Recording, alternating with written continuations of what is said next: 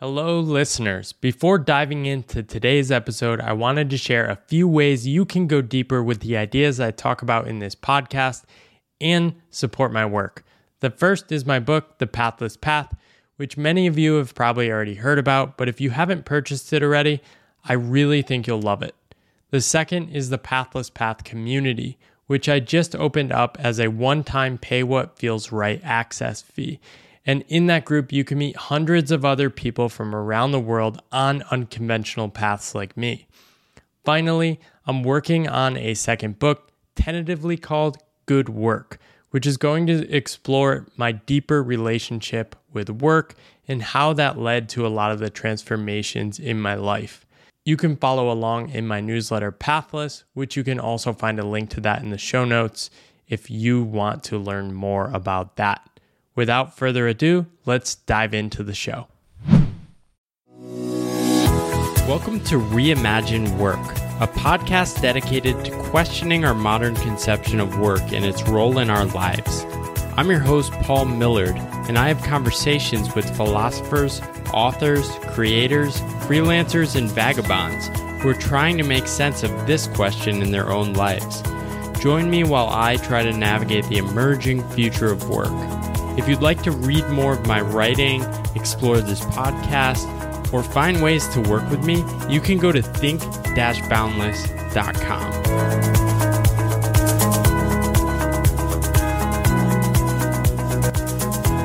Today I'm having a conversation with John Zeratsky. He was a designer in the tech industry, and he's worked with hundreds of startups with his time at Google Ventures. He's obsessed with redesigning time and thinking about what matters in life. He spent 18 months living on his boat sailing around Central America, and we're going to dive into the essay he wrote about that called What Quitting My Job to Sail Around Central America Taught Me About Fulfillment. Welcome to the podcast, John. Thanks a lot for having me. So I'd love to start with growing up. I am recording this from my hometown of 4,000 people, and you write a bit about returning to Wisconsin where you are now, but you grew up in a really small town of 1,000 people. Yeah. Take me back to growing up. Like, what was life like then? So I grew up in this town called Green Lake, which is on a lake, and it's kind of a summer vacation destination. But I lived there year round. My family is from there, and most of my family still lives there. And so we were townies. You know, we were the locals, and every summer the town would fill up with people mostly from Chicago, but also from Milwaukee. And so for 3 months, the town felt a lot bigger than it really was, and there was sort of an energy, and there was sort of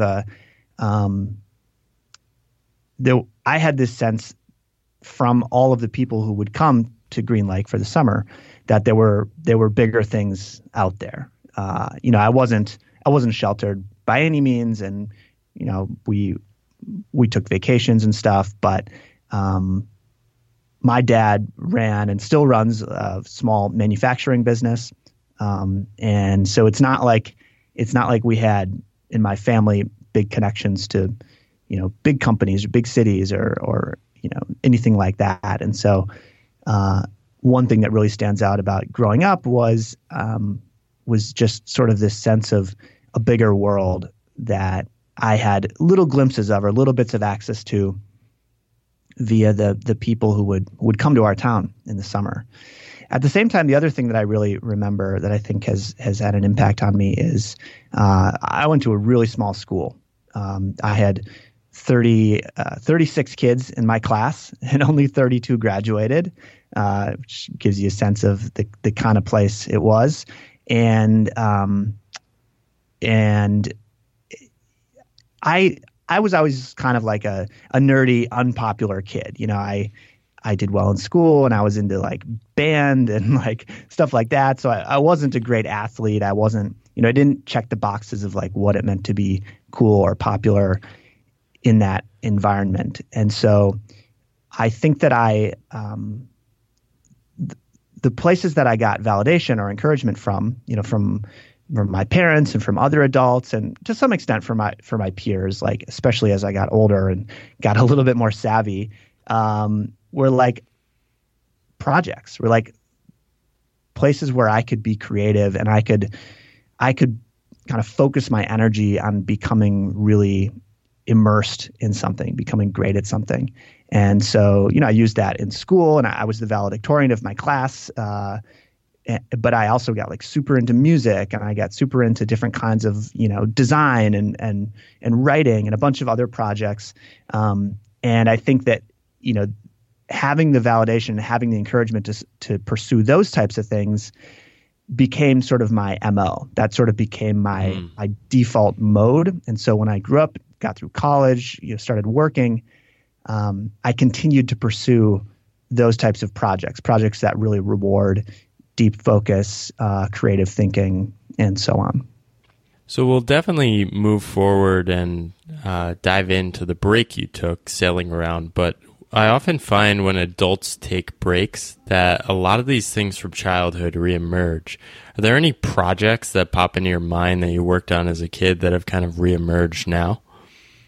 The break that we took, which was a sailing trip, that is really a direct result of the way that I grew up. I grew up, like I said, in this town on a lake, and sailing and boating and swimming and all that stuff was definitely a part of how I grew up. And and at the time, like when I was a kid, I was a competitive sailor, so I raced. We would like go to the other like neighboring lakes, and like the other kids would sail, and we would all sail together. It's just like a traveling, little league team or whatever, but sailing in these tiny little boats.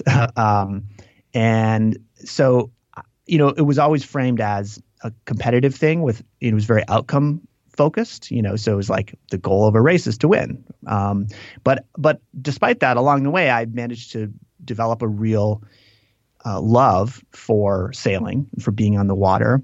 And I also developed kind of a taste for the mechanical and systems side of boats, and fixing them and maintaining them and making sure they were sort of working properly. And so one of the things that a lot of people like about sailing, and myself included, is that it really is a lifelong pursuit. It doesn't depend 100% on physical strength or fitness, although that's certainly an important part of it.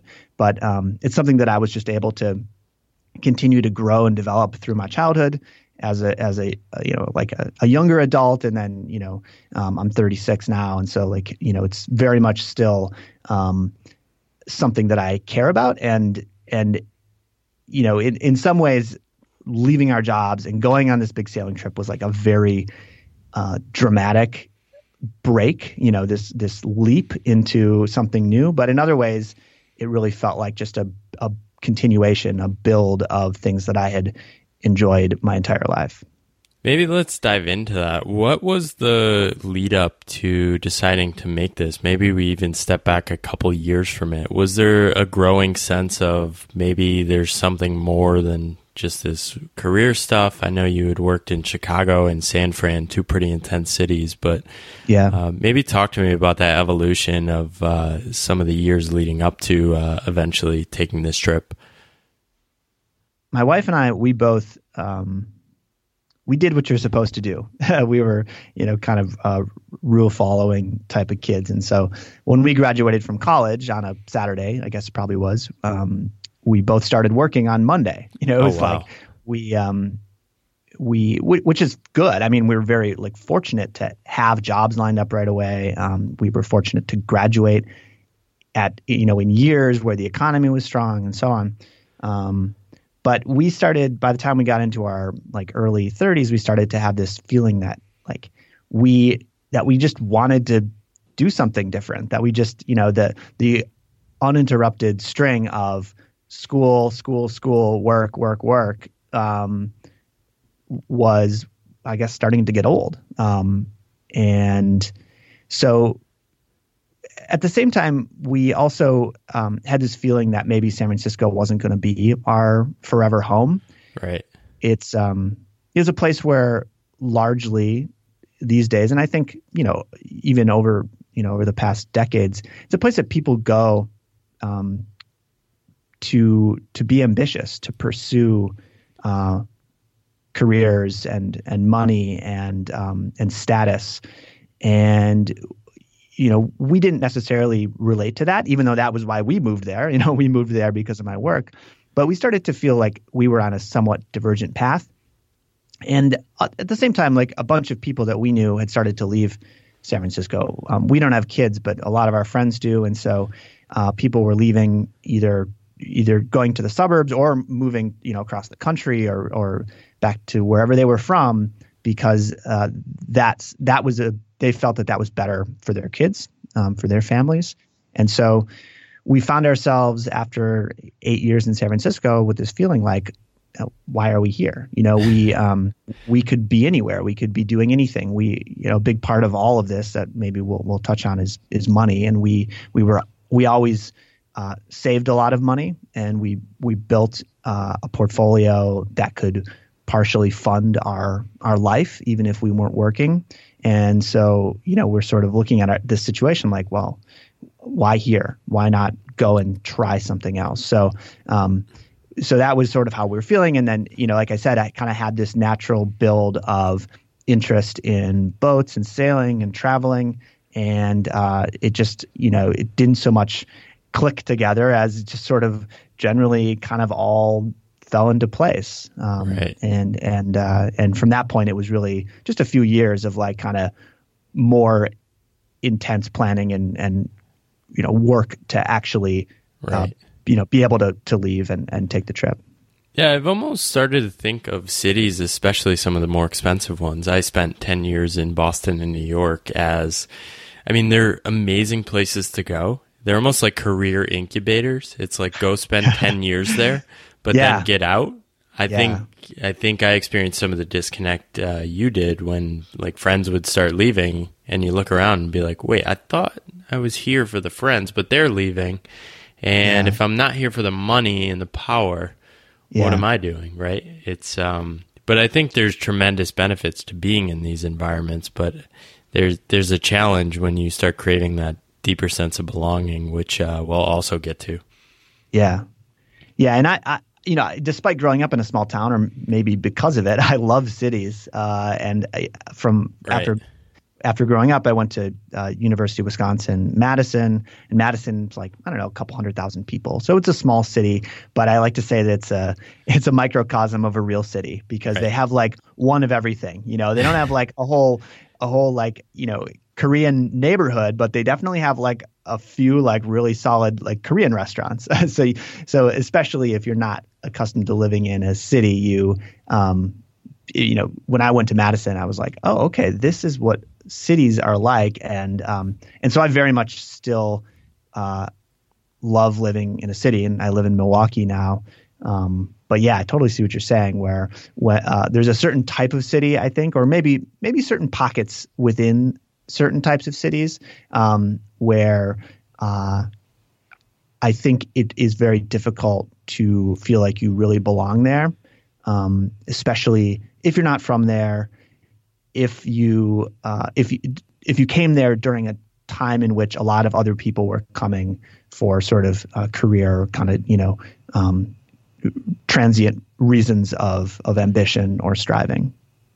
How long before you eventually left did you start planning? And maybe walk us through some of the more practical steps. I talked to a lot of people who are taking leaps, and a lot of people think it's just this like, all right, I wake up, I'm leaving one day, right? But I think the people that manage to do something like this end up putting a little more planning and kind of staying in place for longer than people expect.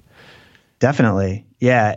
And I'm pretty risk averse by nature, which for a while I thought that was a bad thing, because I was working in the tech industry. I worked at a startup. I was working with startups in my role at Google Ventures, and so I was kind of steeped in this world that sort of romanticized risk taking and these bold moves, these leaps. But that wasn't me. And one thing that kind of turned that that thinking around was listening to an interview with, I think it's Brian Koppelman, who's a screenwriter. Yeah, it might have been a different screenwriter, but it was definitely like that type of creative role where, you often hear these stories of, and then I just decided to move to LA and, start over and, whatever, pursue my dream. And he had such an interesting way of talking about his own story and, and giving advice to people who are starting out, which is like, don't take the big leap. Like if you want to get into the pool, like don't just run and jump, like walk up to the edge and like tiptoe your way in. Because it's going to enable you to learn as you go and build up such a valuable base of knowledge and expertise. You're going to be able to see how you feel about it before you've made that commitment, and you're going to be able to you're going to be operating from a place of stability because you can build up, whether it's in your investments or whether it's something about your living situation or even just kind of a stable day job that enables you to go and take these risks. That's a much better approach. And that was kind of a transformative moment for me hearing that from somebody, who if you looked from a distance, you might think, oh, this is a guy who went and took a big risk. And that's very much how we approached leaving San Francisco and going sailing. We I've mentioned now money a couple times, and so we were saving in the neighborhood of 50% of our income most of the time. Being in San Francisco, we were making good money, but we really resisted a lot of the lifestyle inflation or lifestyle upgrades. Yeah. So stayed in our same apartment. We had the same old used Volvo for a long time. So that was a big part of it. We knew that there was a certain set of skills that we would need to do this kind of travel. Some of them being very technical, things around maintaining the boat, fixing things on the boat. Others being, more related to self-sufficiency, comfort with, being able to prepare food and being able to, just kind of think about,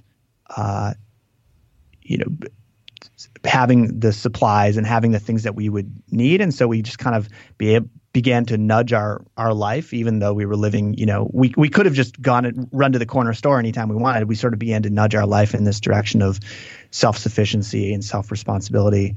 And I think tried to we wanted to make sure that we enjoyed the elements of that lifestyle. We wanted to make sure that we would enjoy the process rather than just dreaming about some glorious future and jumping into it. What are one or two of the experiments or ways you thought about building skills in that period that you reflect back on that were really helpful? A lot of it was really just doing mini versions of what we were planning. So we had before we left on the big sailing trip, we had a different boat, and we would take small sailing trips first. Just we would go somewhere for one night. We would sail somewhere inside of San Francisco Bay and anchor the boat, and we would bring everything that we needed to make dinner on the boat and have everything set up, and we would do that, and then we would go home the next day. And then later that year we would do that for a long weekend, and then for a week, and then for 2 weeks, and then a couple years before we left on the big trip, we went for 2 months. We took the boat all the way down the California coast from San Francisco as far as Catalina Island, and then came back. So all of the skills around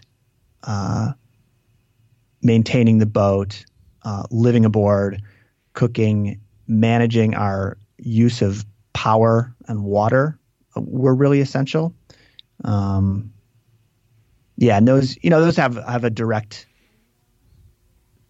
connection to the specific type of trip that we were taking. They're not like these universal skills, but I think there's this, for us anyway, there was this element of even if the application had been different, even if we weren't on a boat, there was sort of this there was this undercurrent of trying to shift our life away from you're relying on conveniences and delivery services and things like that toward, being responsible for kind of the essentials of life ourselves.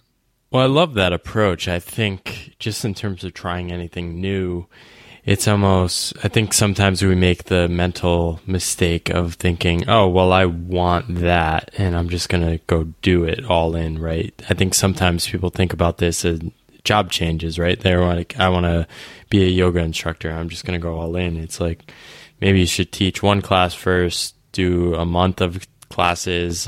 I did a similar thing with traveling. I've been living in Asia, but I did a 1 month trip first. And during that trip, it was like, okay, there's something here. I could do this a little longer. I did 3 months, and now I don't know how long the journey is, but I know I'm comfortable with many different ways of living now. Yeah, definitely. And that's something that I write about a lot, written about in both my books, Make Time and Sprint. This idea of prototyping changes before you commit to them, and about having kind of an experimental mindset.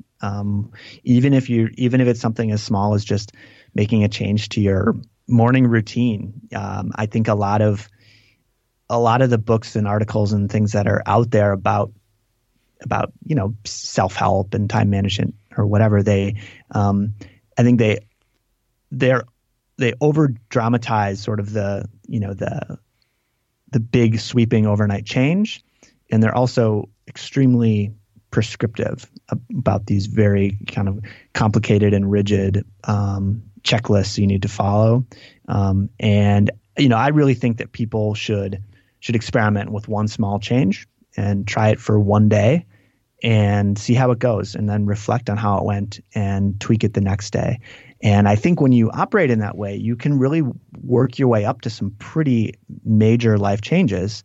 And that's what my wife and I did. I think there's always a point when you do need to make a leap. But when you have been through this gradual process of experimentation and prototyping, you're so much more confident about that leap that it doesn't feel like a big leap. Yeah, I love that. It's also no coincidence you're a designer in your work. And I think for me, design thinking was a big mind shift for me as well. I read the book Designing Your Life, which comes out of the Stanford Design School, and is a similar approach to like prototyping different lives and even just having conversations with people living different lives. And I think that's one of the things I hope to do through this podcast is give people a sampling of, okay, here are different ways to live. Here's how they approached it. But like you said, I'm very wary of like the prescription, just because a lot of these shifts are mental, right? And you need to really feel your way through it and see what the experience is actually like. Yeah. And that connects back to what I said about growing up in the small town, and how, because there were so many visitors, I kind of had these glimpses into other people's lives that were very different from how I was growing up.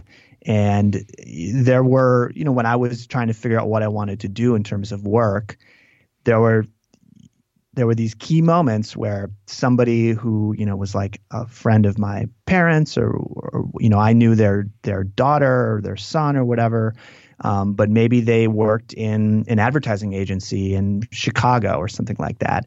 And being able to just talk to that person and understand, like, wow, that's a whole world. Like there are people who sit and like do, creative work and think up cool ideas and make things on computers all day long. Like that was something as simple as that for a kid who doesn't have access to those things otherwise, is really, really helpful. Sometimes, and when I talk to students, or people who, younger people who are trying to figure out what they want to do, I always try to keep that in mind. I try to remember that, to me, this is not a big deal to speak with them. And my life is my life. It's normal to me.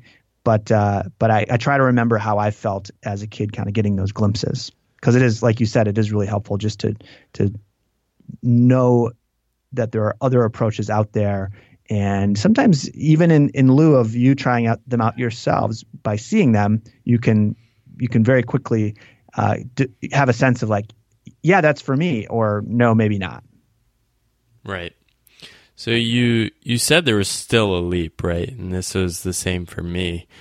Maybe talk to us about that specific day, or even I'd be curious about like the day after you decided to make this leap. Like where was your head at? And what was the conversation between you and your wife? I'm trying to remember. There are some moments that I remember, although I don't know if they're exactly that moment.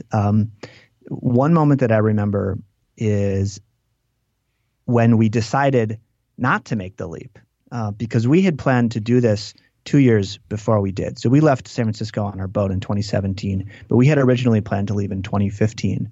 And I remember the fall before, and just as a little bit of like kind of sailing related side note, people who are doing these types of trips, they almost always leave in the fall because you want to get south before the winter comes, but you can't leave too early because if you leave during the summer, then you're sailing south into the hurricane zone, which is not safe. So people usually leave in the fall. And so we were going to leave in the fall of 2015. And the year before, two things happened. My wife she was offered a big promotion at work, a job she was really excited about. And I could see that the opportunity to write the Sprint book, my first book, that was on the horizon. I didn't yet know if it was going to happen, but it was at least there. And so I remember very vividly the moment when we decided that we were not going to take the leap in 2015, which was hard. That was a very bittersweet, almost heartbreaking moment, even though I participated in that decision. It's not like something happened to me, but it was still a hard decision. But I think ultimately it was really good because it sort of tested my resolve, or it, kind of helped keep me honest about whether I really wanted to make this change. And so I had to sort of redouble my efforts. But I also think that it refocused me on the process. So not the outcome, not the specific vision of us, sailing, with palm trees in the background, but like, okay, now there's going to be 2 more years of this, working and preparing and prototyping and saving money and learning skills and whatever. And how do I feel about doing 2 more years of that? And I found out that I was excited to have 2 more years of that, which then just made me feel that much better and that much more confident about taking the leap. Wow. So this is going to be a leading question.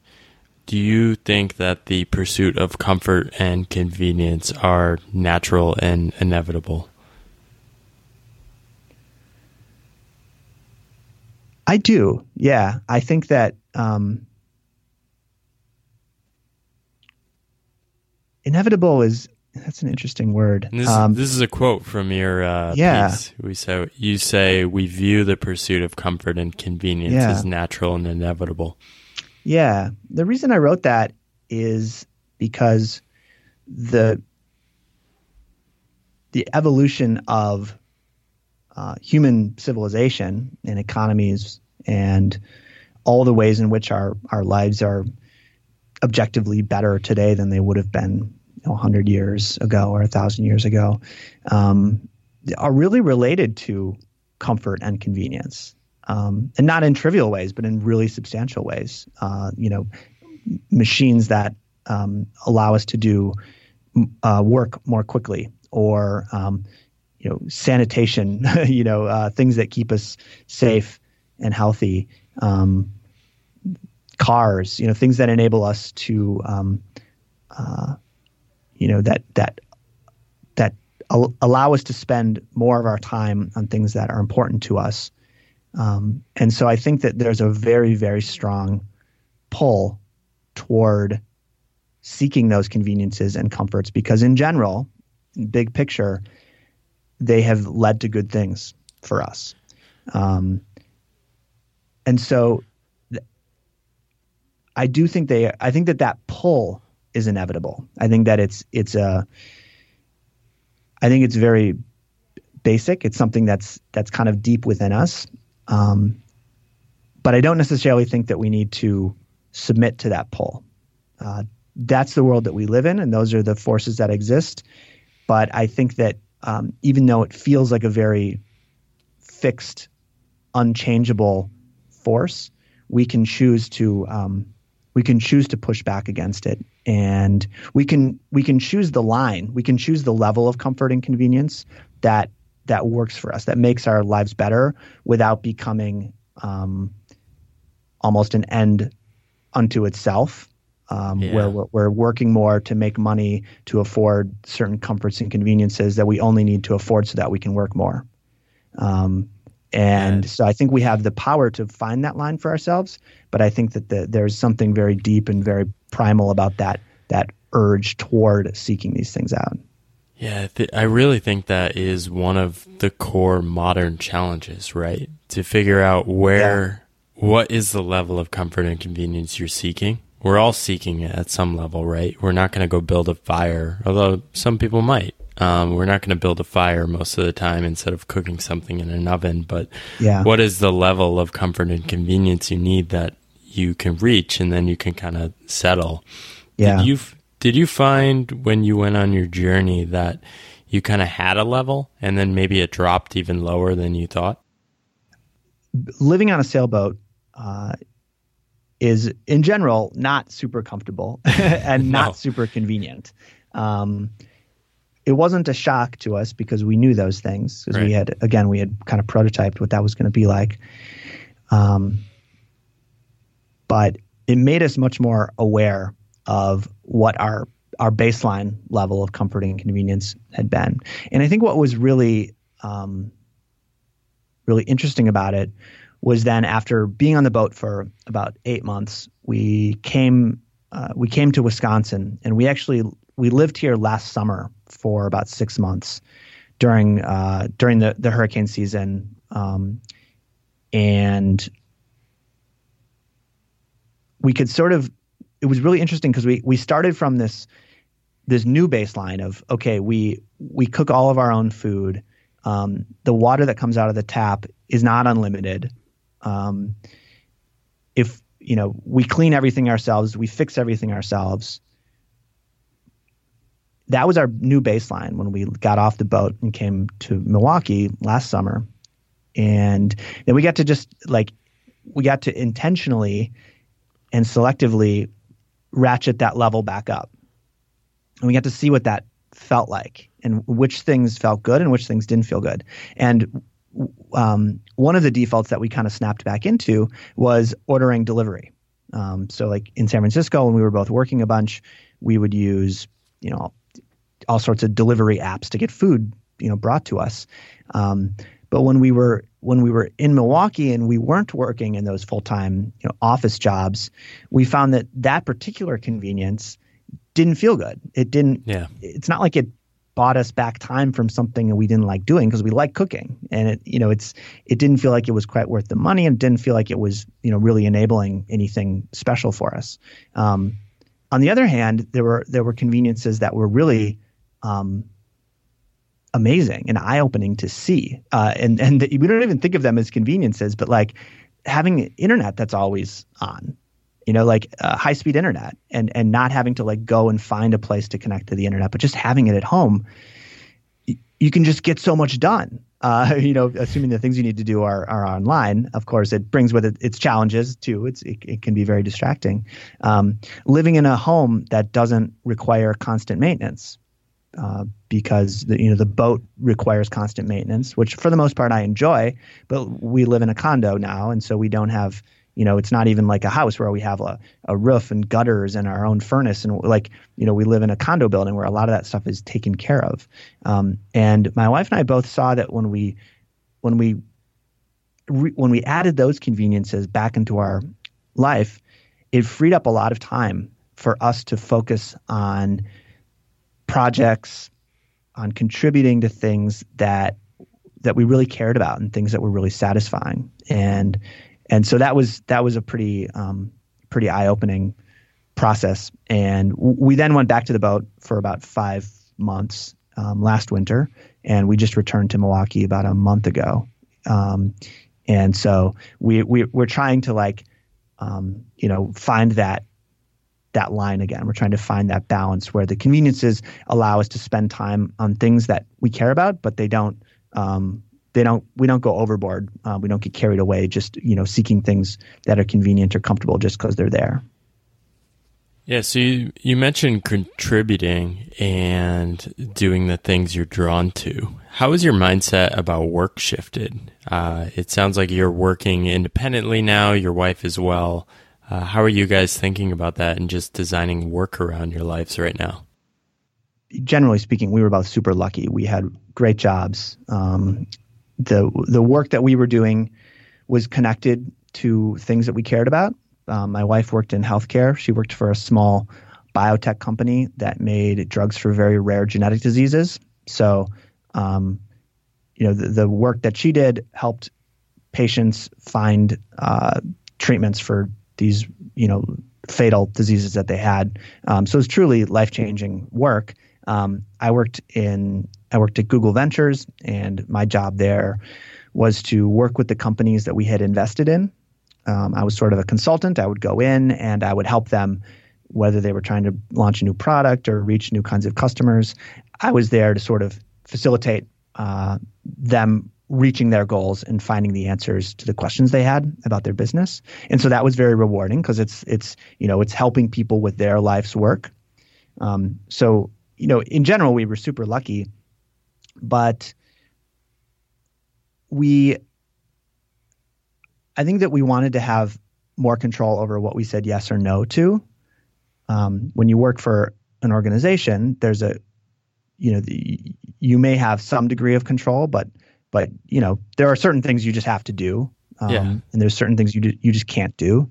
That's why they pay the salary, so they can ask you to do those things you're excited at a level or two about. Exactly, yeah, and also, and this was much more of an issue for my wife, but they also get to ask you or tell you when to do them, which, for her sometimes meant, being on international flights over the weekend to go and, be somewhere for a 3-day conference. And she likes to say that she saw the inside of conference rooms all over the world because she traveled a ton, and she went to some really cool places. But for the most part, it was to go to meetings or go to conferences. So yeah, we cared about what we were doing, but we wanted to find ways to reframe that and structure it so that we had more control over what we were doing and when we were doing it. So,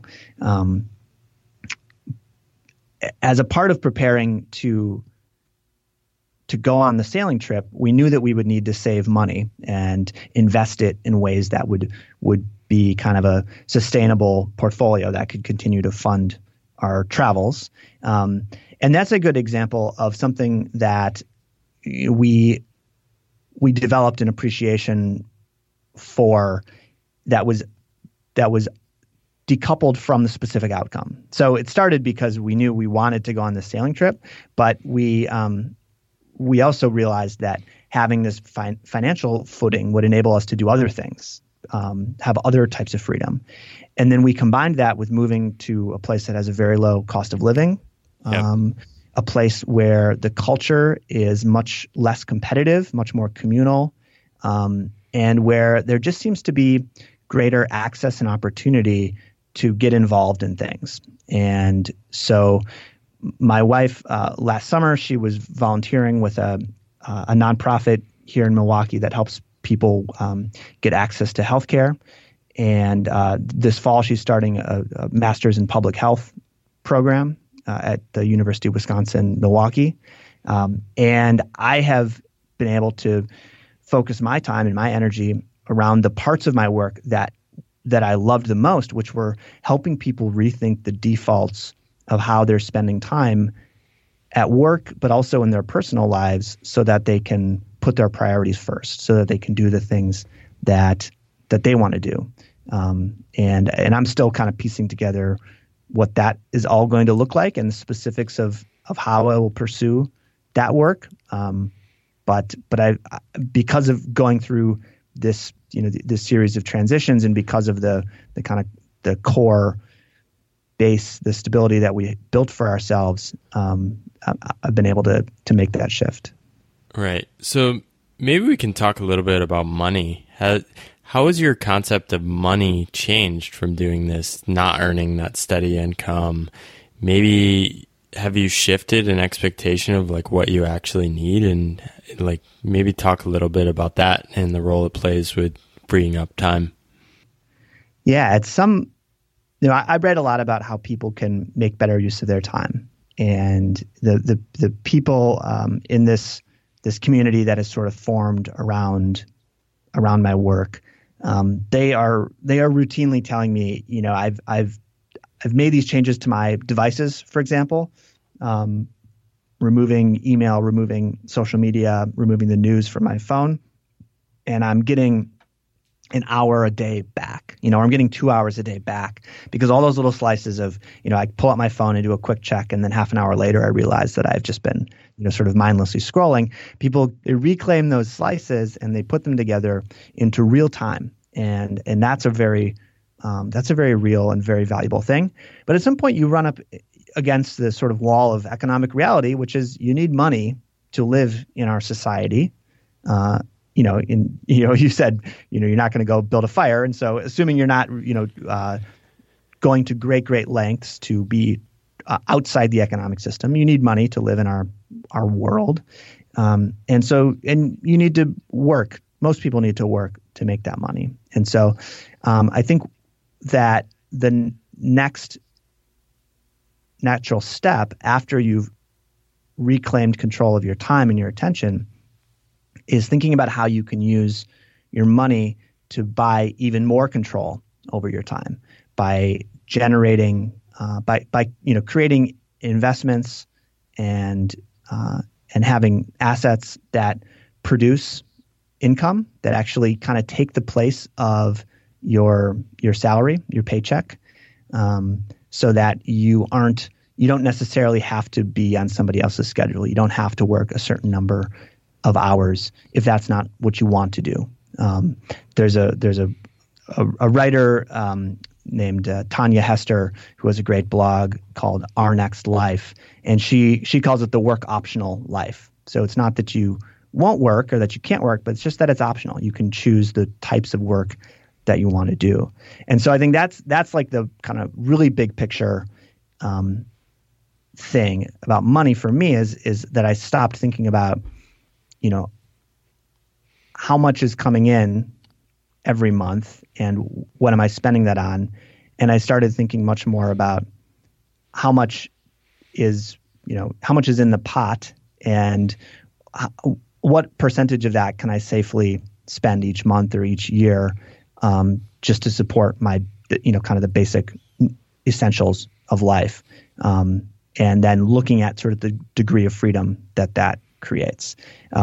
Part of related to the question about establishing the baseline for comforts and conveniences, another big thing that happened for us was when we were living on the boat, we spent very little money for the most part because we were often in places where there was really nowhere to spend money. Right.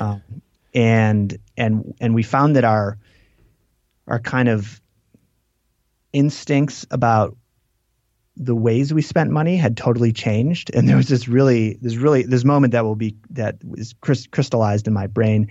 We were in Costa Rica and we had just sailed to Costa Rica. We had just arrived there. In this particular town that we were in order to get cleared into the country to pass through immigration and stuff, you actually had to take a bus or a taxi or whatever. You had to go to the airport, which was, I don't know, it wasn't far, but it was 20 minutes or something. And we went to the airport and we found the right person who could take our passports and process us, in and clear us into the country. But it took them a while. And so we were there, my wife and I, and we were there with two other friends who had also come on their boat. And there was a little store. And I was like, oh, I'm going to go grab a bottle of water and something to eat. And so I go over there and I grab a bottle of water and I grab a granola bar or something. And I go to pay and it's $16 or I don't know.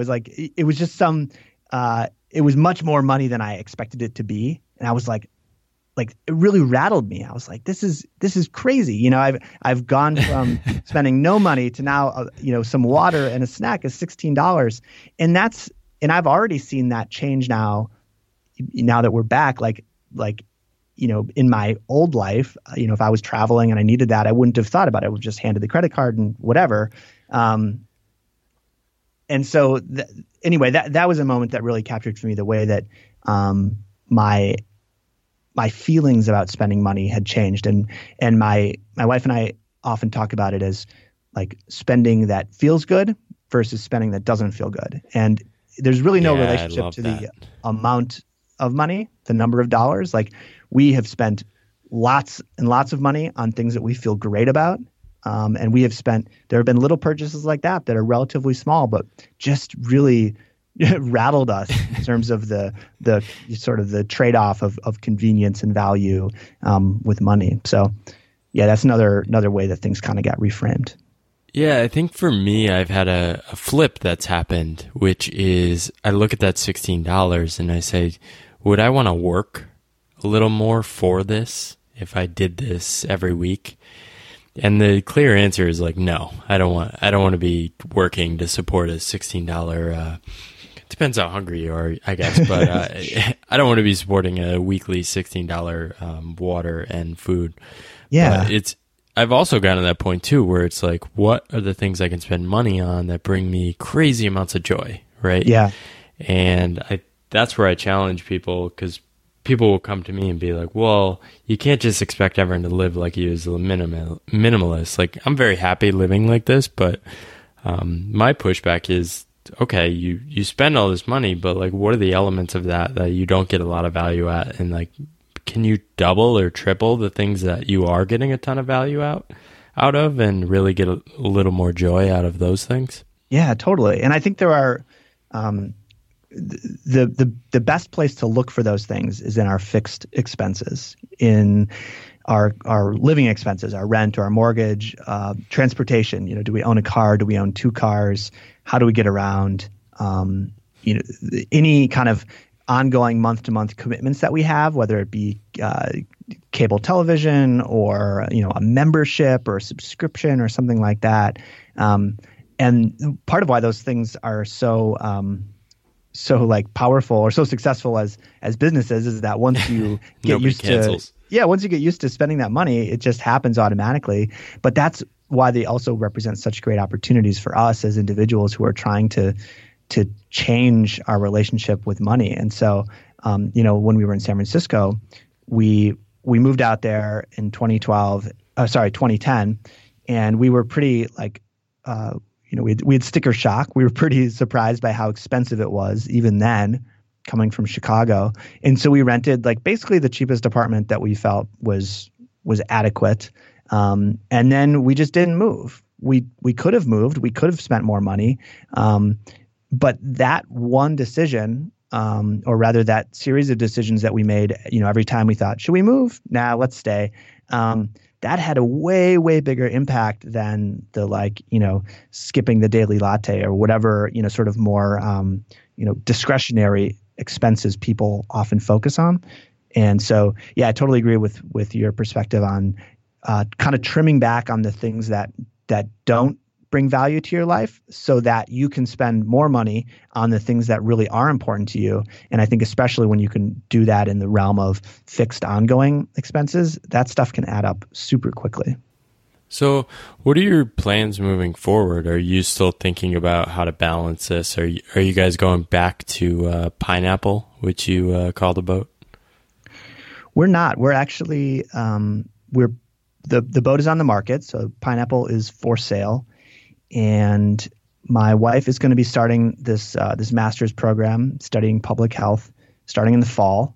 And I'm excited to build a business around my work, around writing, speaking, teaching, helping people make time for what matters at work with their teams, but also in their individual lives. And I don't know exactly what that is all going to look like, but I'm excited to figure it out. Despite working with entrepreneurs pretty much my whole career, I've never actually built a business myself. Right. technically I had a little web design company when I was in college, but I was, it was very much like kind of fly by night type operation. And so, and I've been exposed to all these, and learned from all these smart entrepreneurs over the years. And so I'm just excited to apply some of those things to my own business. Definitely relates. I think some people are always searching for, well, what do you do now? And it's basically, I just say I'm waking up every day and trying to figure out what's next. And I think for me, I've tried to just do a lot of different experiments, see how I feel, see what resonates, see what seems like something worth doing a little more. Yeah. Are you taking a similar approach of doing experiments? I know you've done workshops, you've done writing, but do you kind of just try a bunch of different things? Like when you woke up today, like where did you spend your time? Well, when I woke up today, I had something that I was really excited to work on that I hadn't had time for like a few weeks, which was contributing an article to this website. It's a website. I think it's just called My Morning Routine, maybe Morning Routines. Anyway, it's like this amazing website that's kind of a library of morning routines. Craig Kulik's site? No, it's Michael Zander, I think is his name. But he's got like hundreds of interviews with writers and entrepreneurs and people in all different walks of life. And he invited me to contribute to the site like a couple of months ago. And we've been, my wife and I just got back from being on the boat, and we have been moving in and getting settled and stuff. And so it pains me because I haven't had the, here I write about making time for things that matter, and I haven't had the time to actually sit down and write this interview. And today was the first day that I actually had time. So I was excited to do that. In general, I would say that I have been experimenting quite a bit, and I will continue to. Although, I think there's different phases that I go through where I kind of very much as you might do in a design process where you diverge and then you converge around the most promising ideas. I go through phases in my life where I diverge and I try a lot of different things, and then I converge. I focus on the ones that I'm most excited about or seem like they're going to, help people the most. And so I feel like I'm emerging from that phase where I was very much focused on trying lots of stuff. And I've got a pretty good sense of the things that are, that I'm going to focus on going forward. Maybe we can touch briefly on your book, Make Time. You wrote a lot about things we can do in our life to free up time. You were personally obsessed with how we can kind of redesign time. Is there anything that jumps out that shocked you when you started digging in about time? I mean, one of the things that's been eye-opening for me is just seeing an Eastern philosophy of time, which is like time is less linear than in the West, and just the fact that there could be different ways of thinking about it. Yeah, that's interesting. A lot of so Make Time is a book that Jake Knapp and I wrote together, and we also wrote Sprint, which is the book about the 5-day design sprint process that we developed at Google Ventures. And they're both books about redesigning time, about rethinking the defaults of how we spend time so that we can focus on the things that are important to us. And a lot of the lessons in Make Time came from our own experimentation. We were both working inside of Google, which is a company that is great in many, many ways, but also expects and requires that you're always connected, you're always on.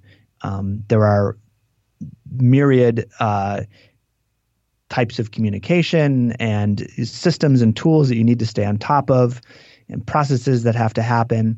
And it's a place that can honestly be very difficult to get real work done in if you're not intentional about how you spend your time. So that was a kind of a shared struggle that we had. And so we started experimenting and kind of comparing notes on what was working for us. But this work really got kicked into overdrive when we started doing the design sprints, because we could assemble a team within one of the startups that we had invested in, and Google Ventures has now invested in, I think, upwards of 400, companies. But at the time we were there, it was by the time we left, it was around 300, and we worked with Slack, and we worked with 23andMe and Uber and Pocket and Medium and really interesting companies. And we would bring them together for a design sprint. And it was almost like a laboratory, because we got to tinker with the way that team spent time within the confines of this very specific process. So for parts of each day, for this 5 days in a row doing this sprint, we were we set the rules, we set the boundaries. And so that's when we really started to see how things worked, not just for us, but for other people. And you mentioned like the idea that not all time is linear, and that there's not just one way to perceive the passage of time. And we totally saw that in sprints, because you take people who are working every day on something they care about, on a mission that they care about, but are maybe not happy with the progress they're making. You bring them together, and by changing a few of the defaults, for example, by getting people off of devices, having them work face to face, having them work individually on certain steps, and then kind of sharing with the group in other steps, it was like time slowed down, because people were able to get so much more done in those 5 days than they had previously been able to do in weeks or even months of business as usual, of normal work. So that really drove home a lot of the key lessons about what works for people. And then those kind of became the pillars of Make Time. Are there one or two phone hacks we can do to kind of protect our time that seem to resonate with people when they try them? Or doesn't even have to be cell phones, but just thinking about our digital worlds we're in, I think it's really hard just to stay focused and not get sucked in by these things. It really is. Yeah. And Jake and I, we know as well as anybody that there's an entire industry of people who are trying to make our devices and the apps and websites that we use on those devices as seamless and friction-free and delightful as possible. They want it to be as simple as possible to grab your phone, unlock it, open Twitter, whatever it might be, Instagram, refresh, and get something good out of it. And so our philosophy is to find ways to create barriers to distraction. So to add friction back into what has been optimized and engineered to be a very friction-free process. And so there's a lot of hacks and tips out on, that you can find on the web about your phone. And people will say, well, turn off your notifications, or make the screen grayscale, or move your apps to a different home screen, or whatever. And those things all create a little bit of friction. But the one change that across the board seems to really help people is just removing the apps. Maybe not every single distracting app, but we often encourage people to figure out what their distraction kryptonite is. That one app that, every time they look at it, the time just sort of disappears, and they wonder what they've been doing for the last half an hour. And once you know what that is, experiment with removing the app completely from your phone. And when you do that, you don't have to worry about notifications. You don't have to worry about background refreshes. You don't have to worry about, sort of using willpower to resist checking it.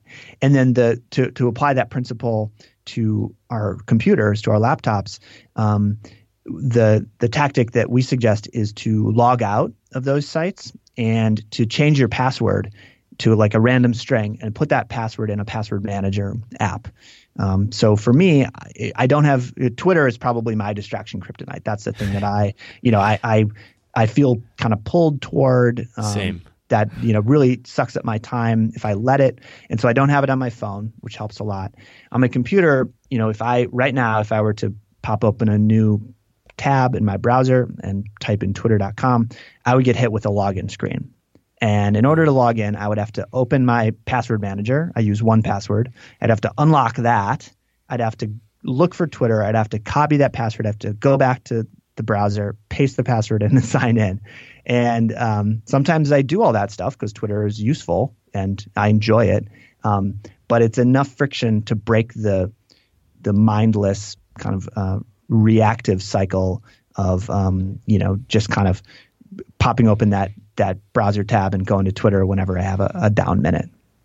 I like that. I use a similar approach on mobile, but I think I'm going to embrace that on the desktop. I just use the browser if I need to go to anything, and I realize this is kind of annoying to use, so I just end up using it less. Exactly, yeah. And I think it's I worked in tech, and I still work with a lot of people who are in tech, and I consult with tech startups from time to time. And I love technology. I think that the things we're able to do today with our devices are absolutely amazing. And so I don't want to kill that stuff. I don't want that stuff to go away. But these things are tools, and we should be using them as tools. We should not let them use us. So I'd love to close with just jumping back to something you wrote in your article, and you close with a thought that you urge people, but you don't really say follow your advice, to see for themselves. And you just talk about just going out into the world to see what are the different lives to live, what are the different ways. Maybe you can say a little bit more about what that phrase means to you, seeing for yourself. One of the things that I saw a lot when I was working with startups was that people, and myself included, we just have no idea what's going to happen when we try something new. We think we know, we think we can predict it, we can analyze it and do research and whatever. But I think there's always going to be an element of the unknown when it comes to our experience as humans, because it's so complex. And so, I saw that a lot in startups, because people would say, oh, we're going to create this new thing and it's going to solve this problem for people. It's going to be amazing. And then they would launch it, and then it wouldn't go according to plan, because either people didn't have that problem, or they didn't understand it, or they didn't care enough, or whatever. And I think that's a lesson that I have seen apply in other aspects of my life as well. There have been specific goals that I've had. For example, when I was much earlier in my career, I thought that I wanted to start my own company, my own tech startup, and I held on to that goal so strongly. And then I started to become friends with and work with a lot of startup founders, and realized I didn't want that at all. That wasn't the life that I wanted for myself. And so I think I realized that whether it's a small change or a big change, we need to see for ourselves. We need to find ways of exposing ourselves to the experience of others. But more importantly, we need to find ways of experimenting with our own lives, with prototyping changes in our own lives, so that that when we're contemplating these big changes, we know we're on the right path. We know that we are investing our time, our resources, our money, whatever that might be, in changes that really make sense to us. I love that. Where do you want to send people if they want to learn more about your workshops, some of your books you've written? Sure. People should check out maketime.blog. That's the website for MakeTime, not just the book, but kind of the whole philosophy, the whole movement. We've got articles, tools, resources, the books, and anything new we do, events, workshops, stuff like that. It'll all live there. And I can't resist telling people to follow me on Twitter. If you reply, if you send me a tweet, I will not see it right away because I don't have Twitter on my phone. I try to just look once a day, but I do, in all seriousness, I do really enjoy Twitter. I especially love hearing from people who have been thinking about these things, who have read about this stuff, who are trying to make changes in their own lives. So follow me on Twitter. My username is Jazer, Jazer. Fantastic. We'll link that up in the show notes, and really enjoyed diving into the story today, John. Thanks. Yeah. Really enjoyed the conversation.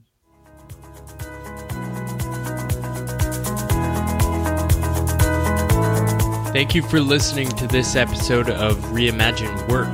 I'm having a ton of fun recording these interviews and connecting with the many listeners who keep reaching out across the world. This is an ad-free creative project, and if you want to help me keep it going, you can check out the link to support it in the show notes. I've actually coded up some links there that you can help support the podcast and do so directly. The other way you can support is just to share it with a friend. Share with a nice tweet, a Facebook post, or even just standing in front of your friend and say, you have to download this now, check this out. If you have any thoughts on the episodes or guest suggestions, just shoot me an email. I love hearing from you guys, and I wish you all the best of luck in your own journeys to reimagine work.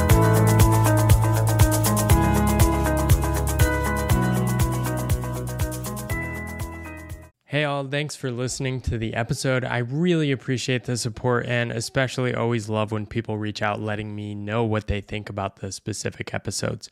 If you want to go deeper into Pathless Path world, you can of course check out my book. It's sold. It's going to hit 50,000 soon. I think by the time you're hearing this, it will probably have already sold 50,000, which is mind-blowing. But I continue all the support of people that buy and share the book. If you want to meet others on Pathless Paths, I have a community, which you can find at pathlesspath.com/membership. And you can join and meet hundreds of others around the world trying to make sense of weird paths and meeting others along the way. Thank you so much for listening. Hope you have a good day.